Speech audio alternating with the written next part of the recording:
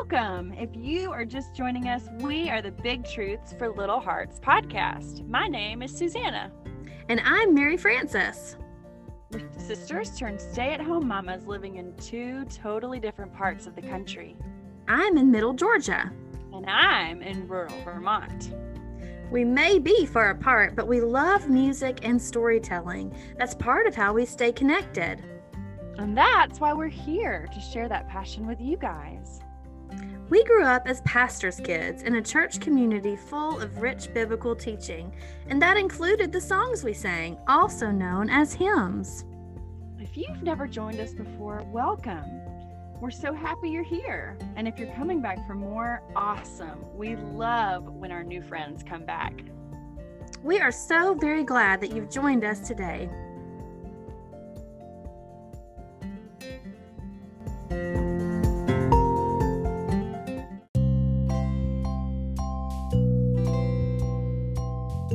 It's a special month all about love, guys. Do you know what day we celebrate love?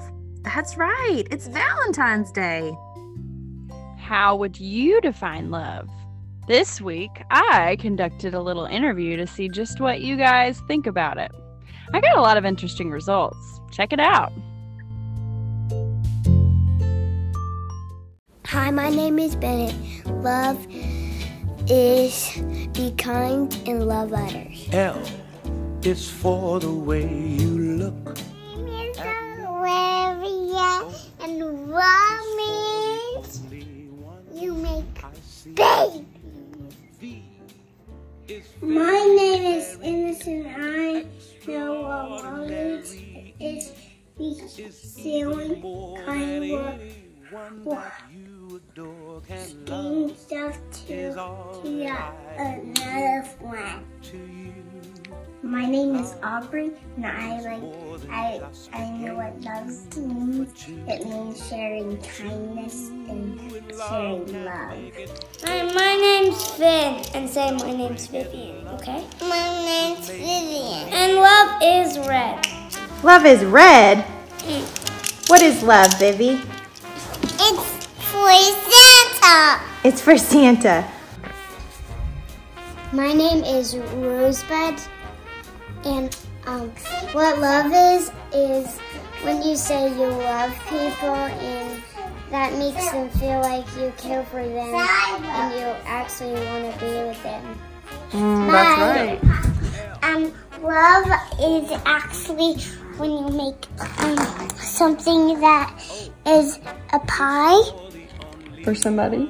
for somebody, and like this is me really bad, and for somebody like Mr. Rick and Miss Dana.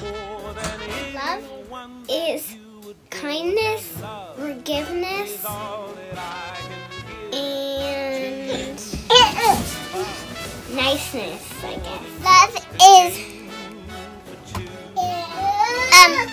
happiness that God made us to be happy, to love each other. Loving is being kind and being good, not being disrespectful, to being bad, but bad is really bad. Love is what? Respect. Oh, okay.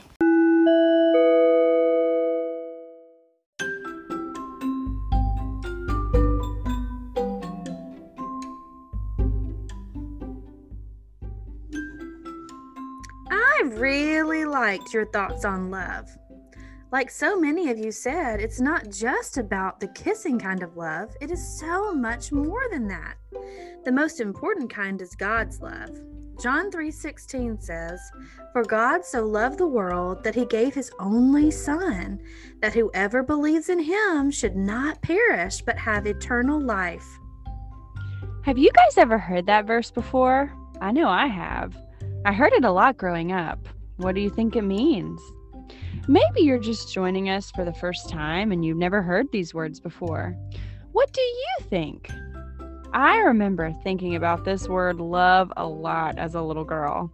I saw how much my mom and dad loved each other, and I witnessed love in a lot of different ways through my undying affection for my cat, a love that couldn't really last because my face turned red and splotchy and my throat was scratchy, to my love of activities like dancing, singing, reading books, to my love of friends and family members.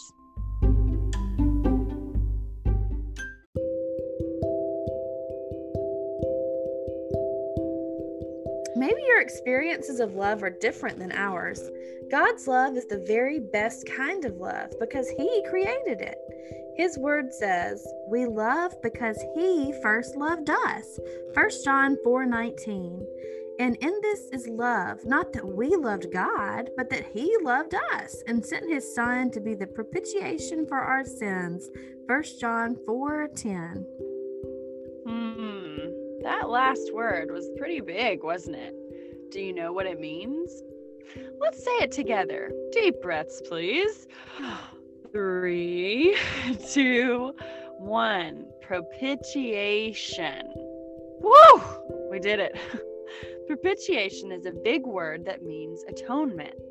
God sent Jesus, His only Son, with whom He had perfect fellowship, to come to earth and be the substitute for sinful people.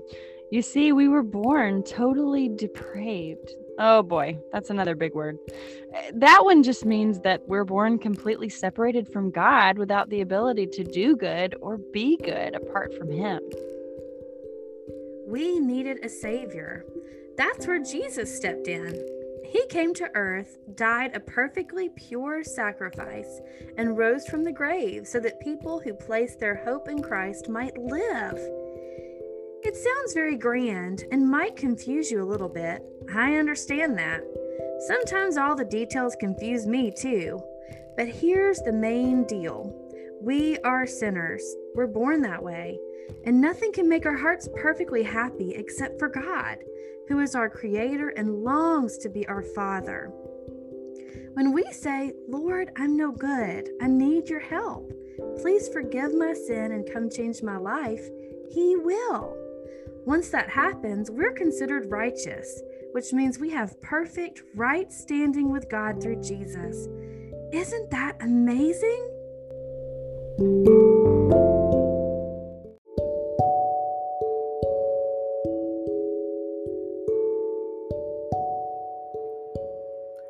I remember the first time God opened my eyes to that truth and gave me a desire to know Him. You see, I grew up as a pastor's kid. I remember struggling because sometimes it felt like people had special expectations of me because of who my dad was. My sweet parents never made me feel that way. They always reminded me to do my best to the glory of God, and I knew that they loved me no matter what. But sometimes I just felt like I was never good enough and never quite measured up. One night, I was lying in my bunk bed thinking about all of these feelings. I shared my heart with my mom. I said, Mom, I'm just never good enough. I try and try, but it feels like I can't ever get things right. I'm so discouraged. And that's when she turned to me and said, Well, honey, the truth is that you're not good enough and you never can be. God's word says it is by grace that you have been saved through faith, and this is not of yourselves. It is the gift of God, not by works, so that no one can boast. For we are God's workmanship, created in Christ Jesus to do good works, which God prepared in advance for us to do. That's in Ephesians 2:8-10. She told me about how I was born into sin and how Jesus came to be my remedy for that. He was good enough so that I didn't have to be. She also shared that God had a purpose and a plan for my life, that I would do special things for His kingdom. I was so relieved, and I thought it was the best news ever. I couldn't wait to start knowing this perfect Father. Our next song comes from a man who experienced the love of Jesus and couldn't help but sing about it.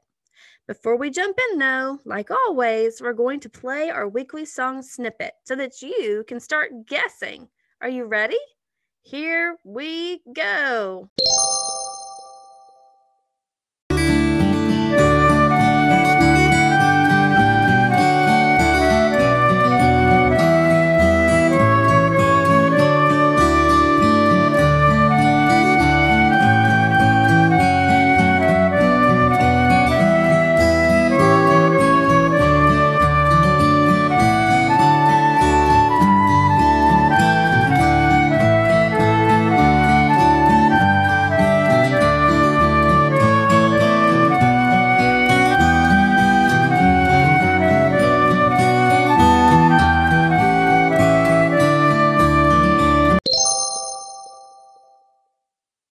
Guys, this is one of my very favorites. I think I might say that every week, but that's because they're all so good. Did you figure it out? If you said, "My Jesus, I love thee," you got it. I have to admit, this song seems perfect for Valentine's Day, don't you think? I looked up the history for it and learned a really important fact. The man who wrote it was only 16 years old. Can you believe it? Me either. William R. Featherston was born July 23rd, 1846 in Montreal, Canada.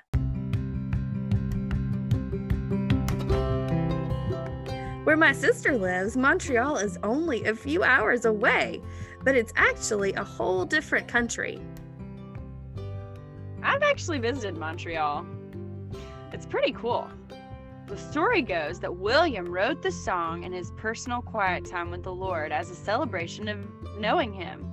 He probably didn't think anything would happen with his poem, and he definitely wasn't trying to make it famous, but it is. It's one of the most widely sung hymns in the church today. He supposedly sent his poem to his aunt who lived in Los Angeles, California, and somehow the poem turned into a hymn when it was published in 1864.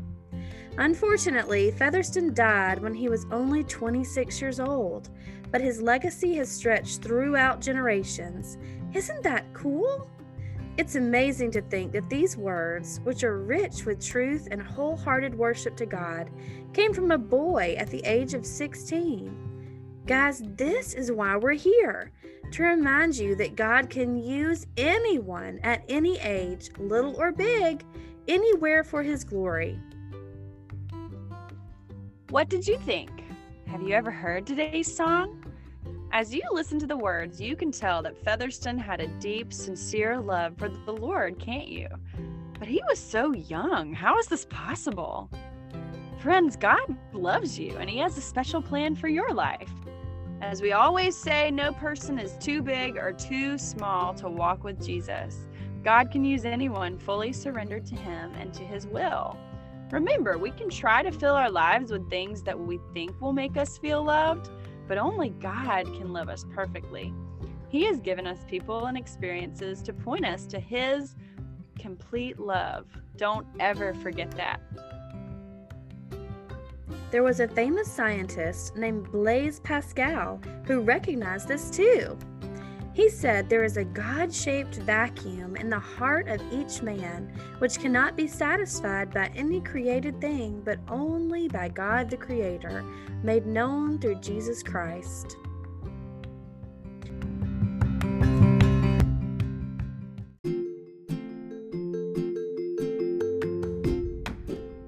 If you want to know more about who God is or how to know Him, you can go to our website, bigtruthsforlittlehearts.net.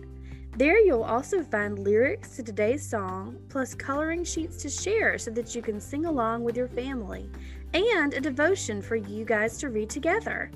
It's all there at bigtruthsforlittlehearts.net. And don't forget to like our Facebook page and subscribe to the show for weekly episodes. You'll hear a new one every Wednesday. Make sure an adult helps you with all that website stuff.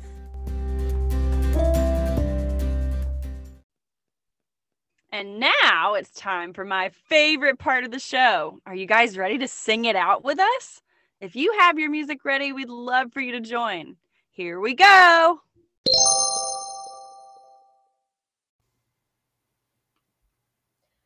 My Jesus, I love thee, I know thou art mine.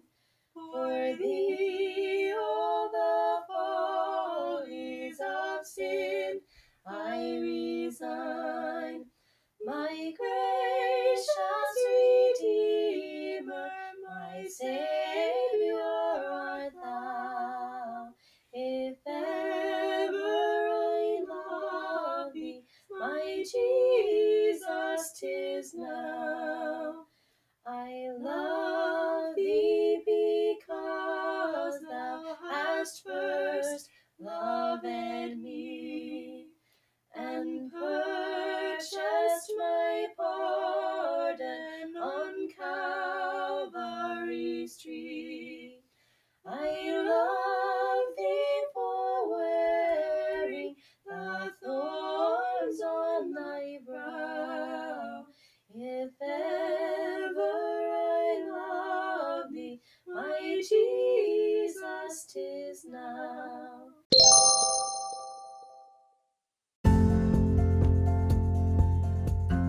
Thanks again for joining us today. We look forward to spending time with you again next week, where we'll dive back into our hymn series with a song beginning with the letter E.